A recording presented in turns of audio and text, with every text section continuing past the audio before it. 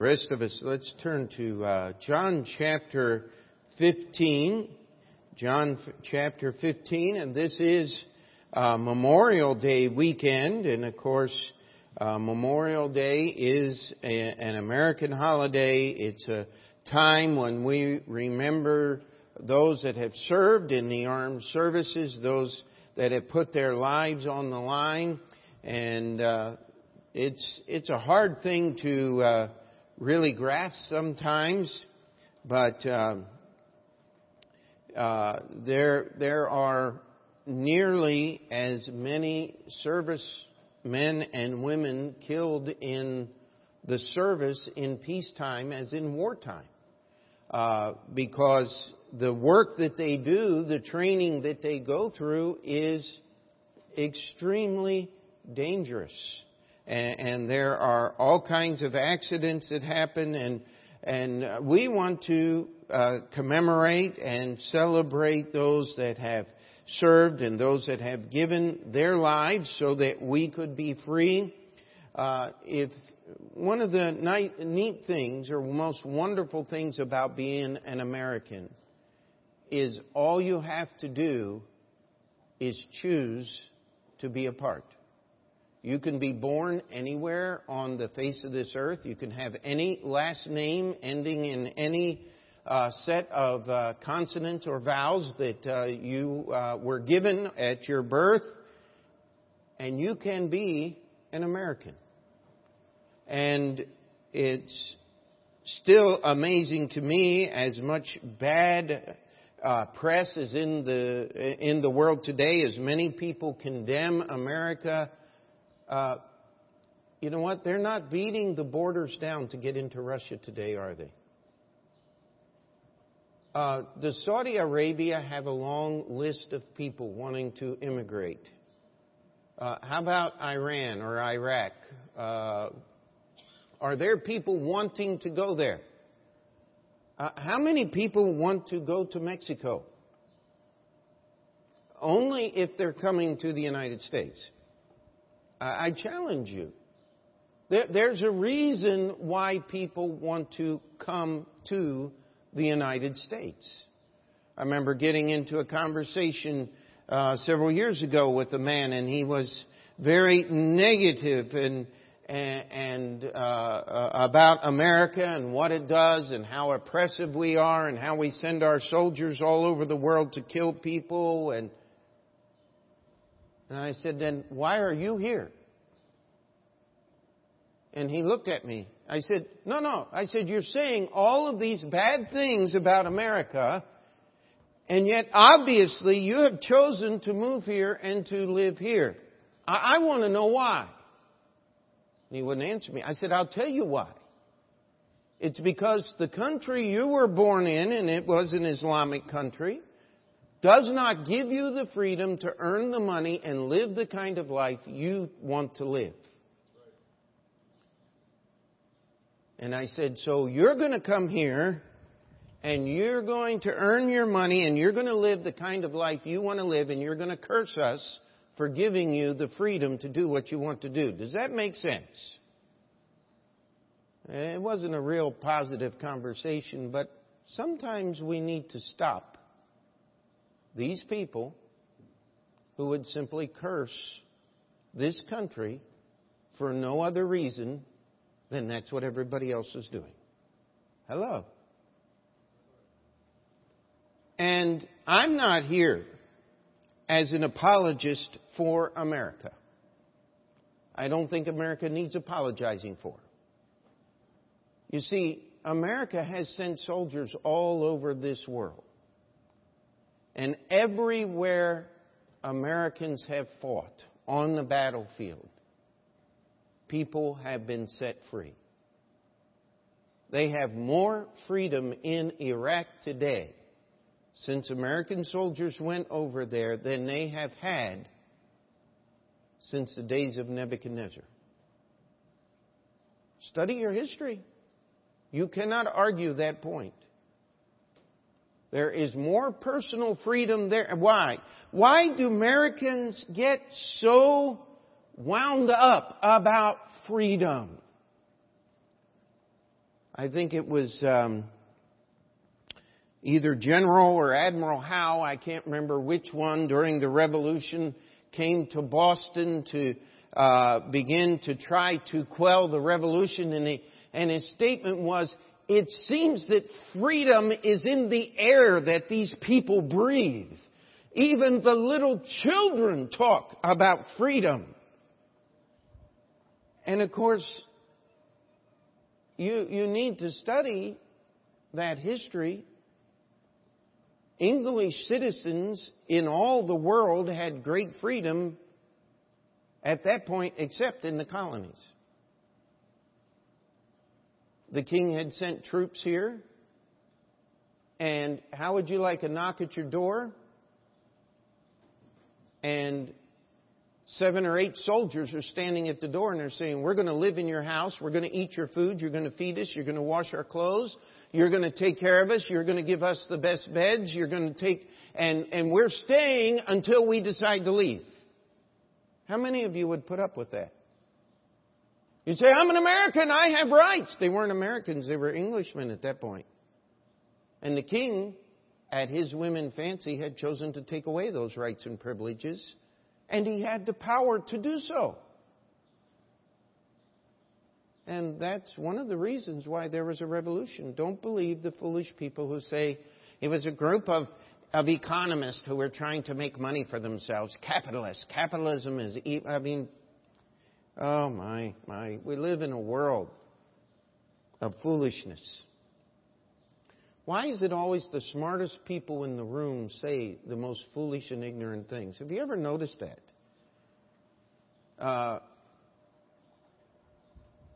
You see, we are wrapped up in freedom because we believe in a God that gives freedom. It was a radical, unheard of thought. In England, they laughed when the Declaration of Independence showed up before Parliament and the King, and it had a phrase in there. It said, "We believe that all men are created equal." They could not believe that any thinking person would make that statement, because no Englishman believed that. They believed in the divine right of kings. Not everyone, but that was a cardinal British doctrine, that God had engrafted special wisdom and power into the line of kings, and they were made to rule people. And the House of Lords was made up of lesser kings that God had given special power to rule over certain portions, and that's how the British Isles and the British Kingdom was controlled. To say that the common man was equal with the king, that was blasphemy. And I know we had problems here. It took a civil war to straighten that entire thing out, and yet we still have people who have problems with prejudice and hatred of other people because of their language and their color and their last names and the way they dress and all of these things. But Americans have been wrapped up in freedom because the principle of freedom is part of knowing who God is. It was Jesus that said, "Ye shall know the truth, and the truth shall make you free." Amen. It was Jesus said, "If the Son therefore shall make you free, ye shall be free indeed." You know, I have to stop and think, and would like for us to take a moment before we get into the actual sermon this morning to just think about how many people have moved to New York City over these years to be free. I'm going to be free from mom and dad, and I'm going to be free from all the rules, and I'm going to be free to do whatever I want till the money runs out. Then you're not so free anymore. New York City is not a nice place to live when you don't have money. Now, isn't it? Well, you know what? You can get money in New York City. Get lots of it. All you have to do is sell drugs, sell your soul. They say there's a light on Broadway for every broken heart.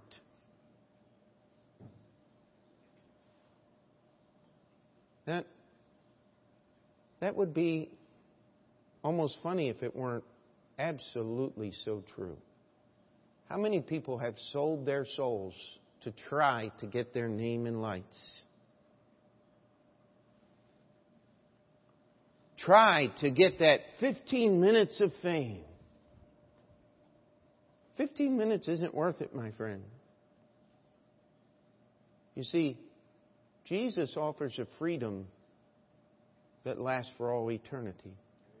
A freedom that is not taken away even if you're put in a prison cell. Read the story of the life of the Apostle Paul. A freedom that cannot be legislated out of existence. And a freedom the IRS can't tax. Isn't that wonderful news? Jesus offers a freedom. Not to do whatever I want, but to be a blessing to those around me. Our founding fathers, Thomas Jefferson, was no lover of this book called the Bible. In fact, they have his Bible in a museum somewhere. And he went through that Bible and cut it up. Took passages that he didn't think belonged in there and cut it out of his Bible.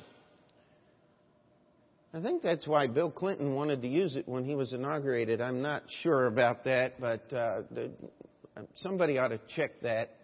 I'm pretty sure he used Bill Clinton's Bible. Bill Clinton used Thomas Jefferson's Bible, and it may have just been because it was missing a lot of stuff. I don't know. But getting back to our story, our truth this morning. When Thomas Jefferson penned the words, "The Pursuit of Happiness," what he was talking about was being a willing participant in society to make society more free for everyone who wished to be involved in society.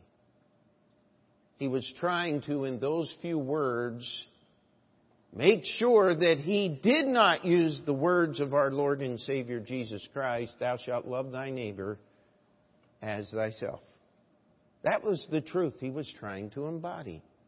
Because that's the society that these founders of this country realized that if they would embrace the principles of this book called the Bible, they could have a society where people could actually be free, where they could raise the level. I get so sick of hearing that it's a closed system, that there are only so much, there's only so much food that can be produced. There's only so much that is here, and when it's all used up, it's all going to be gone. That's not true. We could still grow enough wheat in Kansas to feed the whole world.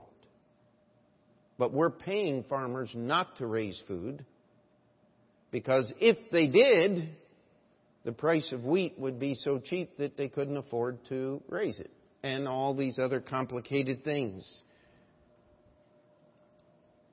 So, as we think about those that gave their life, we're going to get to a passage this morning. Let's go there right now. Let's start in verse 9 of John chapter 15, and let's read this very carefully this morning. Verse 9, John chapter 15. "As the Father hath loved me, so have I loved you. Continue ye in my love." Verse 10, "If ye keep my commandments, ye shall abide in my love, even as I have kept my Father's commandments and abide in his love. These things have I spoken unto you, that my joy might remain in you, and that your joy might be full. This is my commandment, that ye love one another as I have loved you. Greater love hath no man than this, that a man lay down his life for his friends. Ye are my friends, if ye do whatsoever I command you. Henceforth I call you not servants, for the servant knoweth not what his Lord doeth. But I have called you friends, for all things that I have heard of my Father I have made known unto you. Ye have not chosen me, but I have chosen you, and ordained you, that ye should go and bring forth fruit, and that your fruit should remain, and that whatsoever ye shall ask of the Father in my name, He may give it you. These things I command you, that ye love one another. If the world hate you, ye know that it hated me before it hated you. Now Jesus uttered these words as they were leaving the upper room on the night He was betrayed and heading toward the Garden of Gethsemane. Jesus told the disciples, He said, I want you to continue in my love. He said, the Father, talking about God the Father, has loved me.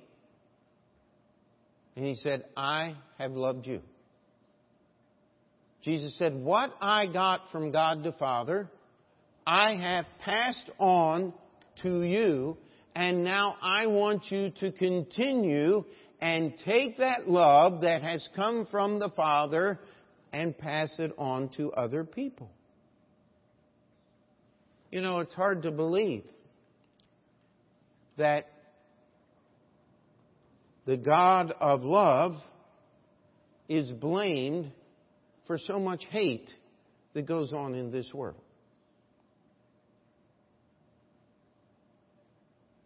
Churches have fought wars with other churches. Now, I am glad to tell you that you're in a Baptist church today, and that all true Baptists who are worthy of the name have never taken arms to fight for the cause of religion. That has never happened in the history of the Baptist church. Now, no other church can make that claim. The Protestant churches were born in a time of war, fighting with the Catholics. And the Catholic Church has waged as many wars as in its heyday in the Middle Ages as the religion of Islam is raging today in its heyday or its high point. And these religions were born of war and all of these things. The Baptists have never believed that physical violence was a way to propagate the gospel. Now, you'll always find some idiots who will use the name Baptist, but you'll find out this: that's not the only thing they're lying to you about. And we'll just leave that there. You see, Jesus gave us some commandments here. He said, if ye keep my commandments, ye shall abide in my love, even as I have kept my Father's commandments and abide in His love.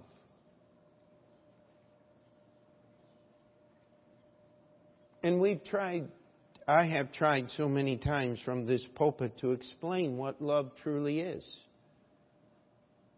Sometimes it's easier to explain what it isn't. Love is not a warm, mushy-gushy feeling inside. Love is not just simple emotion. Love demands action, does it not? Love demands activity. Love demands a change in behavior. If there is love, things cannot continue as they are. Isn't it true? If a young man pledges his love to a young lady and then turns around 5 minutes later and pledges his love to another young lady, and then 5 minutes later finds another young lady and pledges his love in a third and fourth and fifth direction, what would we say about that young man? Number one, he's a liar. Right? Number two, he doesn't know what love is. And number three, he must think an awful lot of himself. Isn't that true? Now, is love thinking a lot about yourself? Or is love thinking a lot about the person you're expressing your love toward? Hello? You see, for God so loved the world that He gave His only begotten Son, that whosoever believeth in Him should not perish, but have everlasting life. You see, Jesus said, verse 9, as the Father hath loved me, so have I loved you. Continue ye in my love. And then He makes a statement. He says it in verse 10, if ye keep my commandments, ye shall abide in my love. How are you going to know that you love Jesus? And I wish I had $1 for every person that just put their hands, oh, I just love Jesus. I've always loved Jesus. If I just had $1 for every person that told me that, we wouldn't have to take an offering for the rest of the year. I mean, everybody loves, but here Jesus says, if ye love me, what? Keep my commandments. He said,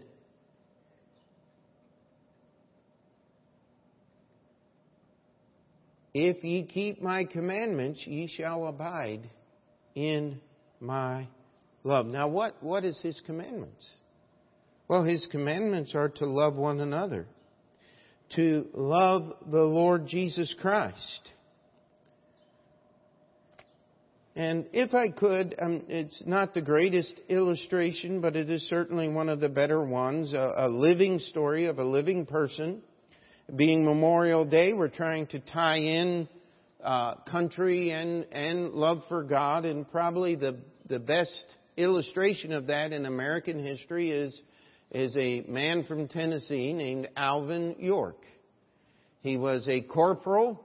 If you're into old movies, the movie's called Sergeant York, and it tells his life fairly realistically. Of course, there's a little Hollywood stuff put in there. There has to be. One of the stories I like was in the scene where the actor represents Alvin York as he got saved. He didn't want to get on his knees. And Sergeant York was there. And he said, if he doesn't get on his knees, you're not making a movie.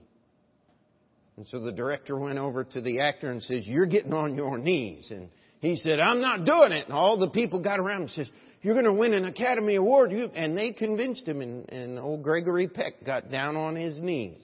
I like that part. You see, Alvin York didn't start out a saved, godly individual. He was probably about as worthless a drunken sinner as could be found in the Tennessee mountains at the turn of the last century. In fact, he was full of murder and malice as he rode his mule down those mountain trails on a dark, stormy night. And lightning struck the rifle that he was holding and had intent of murdering a man that had done him wrong. Killed the mule, almost killed him. He woke up in the mud and got up, and he heard the songs coming from the church building. God answered his mother's prayers that night. He walked down an old-fashioned altar in an old mountain church and put his faith and trust in Jesus Christ. And he studied his Bible, and he found a commandment that said, thou shalt not kill. And when World War I came up and they began drafting men into the armed services, he filled out paperwork and had his pastor help him fill out paperwork that he would be registered as a conscientious objector because the Bible said, "Thou shalt not kill." He was drafted, sent into the service, and fortunately for our sake and his, he had a commanding officer who also believed in the Bible. And he sent Sergeant York, at that time Private York, home with an American history book in one hand and his old Bible in another. And he struggled for 3 days trying to figure out what the answer was. And he found the words of Jesus. "Render unto Caesar the things that are Caesar's, and unto God the things that are God's." And he was able to reconcile in his heart and mind, and rightfully so, that he had a duty and an honor and a responsibility to serve his country. And serve it he did. When put into battle, nearly half of his company was killed or wounded in the first few minutes of action. And then Corporal York, on his own accord, killed over 20 enemy soldiers, silenced 6 machine gun nests, and forced the surrender of 132 prisoners, all by himself. It was an act that is unparalleled in military history. And when his commanding officer, after it was all over, was interrogating him on the battlefield, he said, "Now, I remember we had this conversation and you were willing to die for your country, but you did not tell me you were willing to kill for your country. What changed?" He said, "Well, I saw those men dying and I heard those guns firing. And I realized that if we didn't silence those guns, hundreds, maybe thousands more were going to die." He said, "I had to stop those guns." And I did. You see, then his commanding officer said something to this effect: "So you killed the enemy to save the lives of your fellow soldiers." He said, "Well, I guess that's about the best way to put it." You see, you can have faith in God, and you can serve your country. And if we could somehow get this message, we could help a lot of our service people who are suffering from post-traumatic stress and all of the trauma that is caused. No human being should have to kill another human being. But if you're going to remain free, that's the price. And the job of the American soldier, the spirit of heroism that we celebrate today, it comes from this book called the Bible. And it's a desire that killing in battle is not out of hatred. It's not out of a desire to kill, as all the video games and many of our modern movies make out to be. True patriotism says, let's fight the battle and win so that the fewest number of people have to die. On both sides. And if it's possible that all of this killing should be removed as far as it can be from the homes of our loved ones. That's the purpose. Not everybody is able to make that choice. But if you want to know what is going on and why our soldiers are fighting, this is why. They're not going out just because they like to kill people. They're going out because they want the fewest number of people to die that is possible. But in the words of a general in World War II, what do you do with an enemy who is determined to die for his cause? He said, you have to let him. You can't stop that kind of fanaticism. But what you can do, what happened in Japan after World War II, was a generation was trained not to love war and despotism, but to love freedom. And the greatest ally America has in the entire Asian hemisphere is Japan, the country that we destroyed in World War II. You want to study mercy? Study the history there. And that is what God does. And that is the love that is being spoken of here. And if Sergeant York can give that kind of service on a battlefield all those years ago, why can't we get up and go to work on Tuesday morning serving the King of Kings and the Lord of Lords? Could we say amen to that? Why could we not understand that there is no greater love, verse 13, than a man lay down his life for his friends? That is so very true. But could I challenge you, you don't have to die to necessarily lay down your life for your friends. I believe it was our Lord and Savior. We've been over these verses. He that saveth his life is going to lose it. And he that loses his life for my sake in the gospel, the same shall what? Save it. See, if we as God's people would just stop living for ourselves and start living for the Lord Jesus Christ, we'd find it a whole lot easier to love other people.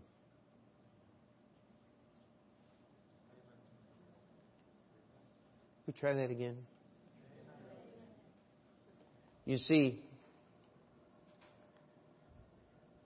Jesus did not want us just to be servants serving their master. Look at what it says here. Ye are my friends, if ye do whatsoever I command you. Now, if your friend tells you that, if you tell them, that price is too high to pay. Because the only character I can trust never to ask anything of me that is not the best is the Lord Jesus Christ. Can we say amen to that? Jesus is the only one that has the right to make that statement. Because He, as God, can only want what's best for you.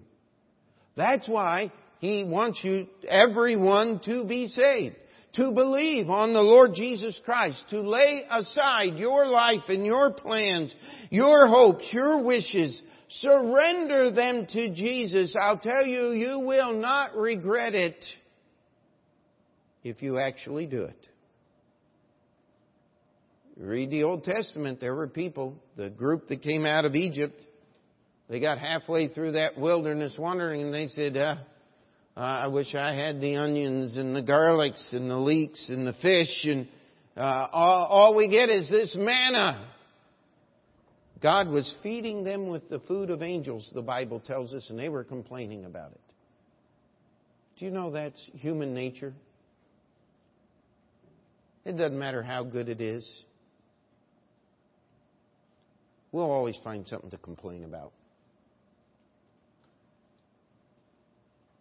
But can you honestly complain about Jesus Christ? Can't do it. That's why we need to surrender to Him. Amen? He said, if you keep my commandments, He said, ye are my friends.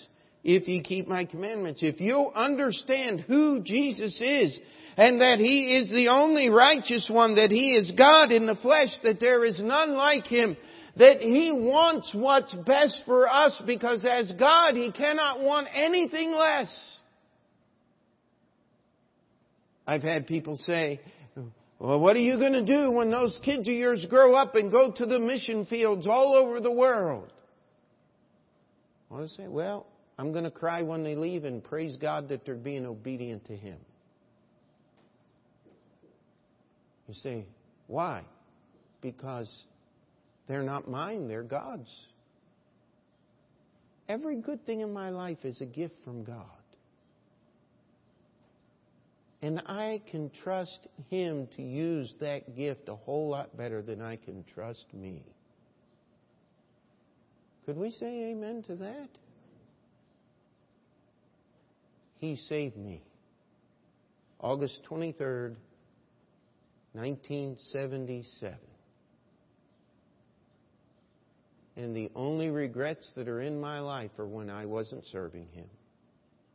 When He says, ye are my friends if you do whatsoever I have commanded you, I'll tell you what, I want to be Jesus' friend. How about you?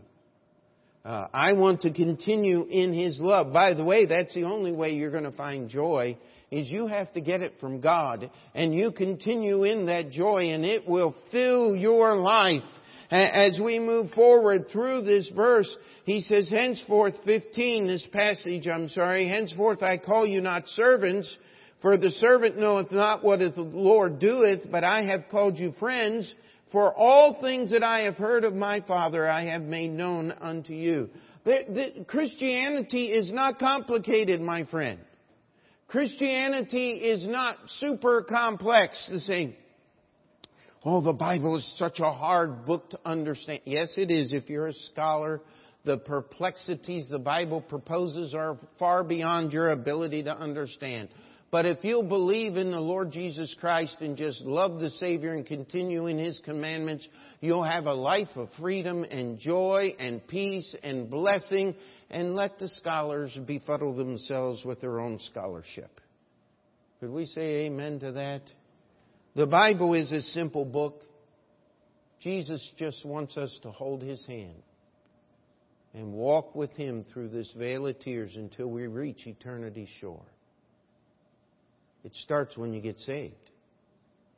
But it's a decision that you must make every day, that I'm going to surrender my will to His will. Amen? Jesus has explained to you. You can read the end of the story.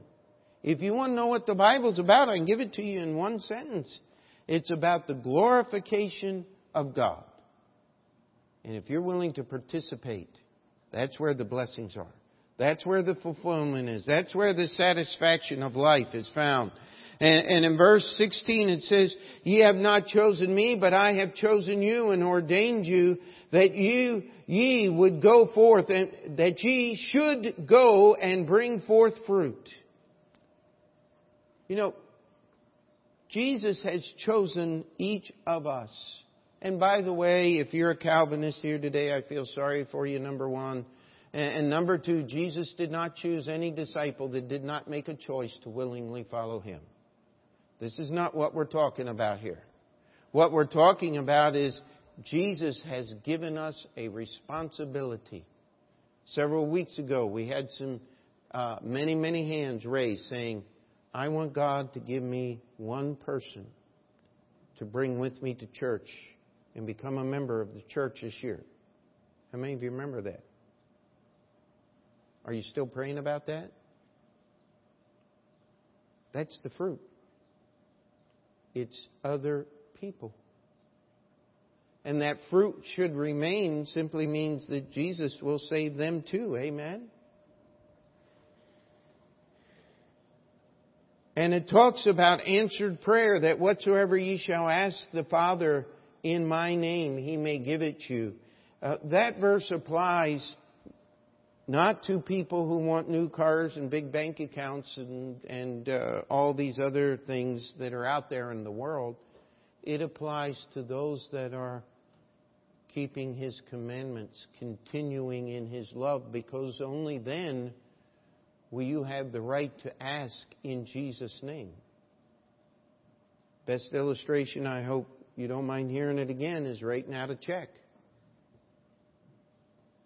Almost every week, people will write checks and they'll print the name of the church there and they'll put a dollar amount on there. And then we count the offering and we take those little pieces of paper to the bank and we say, we want you to put this amount of money from their account into our account. And you know what? The bank does it almost every time. And that's a neat thing because we get to pay the bills around here. But if the trustees and I had a special meeting and we started going through the check and adding zeros, well, you wouldn't see us very long. They give us an all-expense-paid trip to Rikers Island. You see, we don't have the right to ask from you what you did not write on the check. Hello? And you don't have the right to ask from God what you want Him to give you. You have the right to ask in Jesus' name what He has promised you in this book called the Bible. Amen? And I'll tell you what, you cannot outgive the Lord. I wouldn't trade what Jesus gives for everything the world offers. Jesus put it this way, what is a man profited if he gained the whole world and lose his own soul? I'll take Jesus. How about you?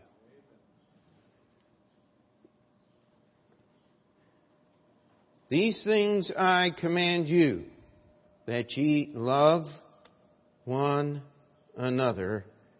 If the world hates you, ye know that it hated me before it hated you. Isn't that encouraging? Say, but I don't want to be hated by the world. Well, wait a minute. The world hates God. If you have any question about that, just go type in on your computer news.google.com and start reading the stories. The world hates God. In Ireland, they just voted this week to legalize abortion, the murder of unborn babies in the country of Ireland. I wonder what the Pope thinks about that. You see, the world hates God. Why do you think evolution is taught in our schools? And if you try to teach anything else, you are a hater. What is this whole thing about global warming? It's proving that man is greater than creation and that man controls creation. And that if man's not careful, he's going to destroy creation. I promise you, not going to happen. I read this book and I know what God's going to do with His creation, and man is going to have nothing to do with it. We don't have time to chase all the rabbits, but when I was a kid, everything was going to freeze. It was global freezing. The sun was going to go out and we were all going to become human icicles and life was going to end. Now it's global warming. And an asteroid came and set the world on fire and killed all the dinosaurs, when the Bible tells us that God sent a flood. Now they say the ice caps are going to melt and we're all going to drown. And the Bible says that the world that now is going to be destroyed by fire. You know, man just cannot get it right. In fact, they're not reading the Bible and making this up. They're looking away from God and away from the Bible. And the only thing they can come up with is foolishness and more foolishness. You know what? Let's try this again. As the Father hath loved me, so have I loved you. Continue ye in my love. Is that a hard thing to ask God to help you do? Is to continue in the love that Jesus gave us. Would the world be a better place if we did that? Oh, my, wouldn't it? As the Father hath loved me, so have I loved you. Continue ye in my love. If ye keep my commandments, ye shall abide in my love. If we just did what Jesus told us to do, would you be nicer to other people? You wouldn't have a choice. Would you drive better? You wouldn't have a choice. Would you be kinder to people? Well, if you're continuing in Jesus' commandments, you've got to. You see, if ye keep my commandments, ye shall abide in my love, even as I've kept my Father's commandments and abide in His love. These things have I spoken unto you, that my joy might remain in you, and that your joy might be full. Do you think that if we just for one moment got one little drop of Jesus' joy, that it wouldn't fill you completely to overflowing? How many of us could use a little more joy? Every hand ought to be up. Isn't that true? You see, if we could just get a little of that joy of Jesus in us, it would fill us to overflowing. And we'd be so full of joy that we wouldn't be depressed when we turn on the news. Amen? Because our attention would be where it's supposed to be. And it says, this is my commandment, that ye love one another as I have loved you. Greater love hath no man than this, that a man lay down his life for his friends. If we could live our lives to reach others with the message of Jesus Christ, I cannot help but believe He would reward us with souls. We need to pray about that. Amen? And we're His friends now. We are His chosen. We have a responsibility, if we're going to be the friend of Christ, to behave that way. That's why we have to love one another. And if we love Him, guess what? The world is going to hate us. But if you really had to choose, and you do, which one would you rather have? Do you want the love and adoration of a world that hates Jesus Christ and everything about Him? Or would you rather have the love of Jesus Christ and the animosity or hatred of a world that already hated Jesus long before you were born? Not much of a choice, my friend. I'll take Jesus. How about you? Let's pray. Dear Heavenly Father, we come before you this morning. We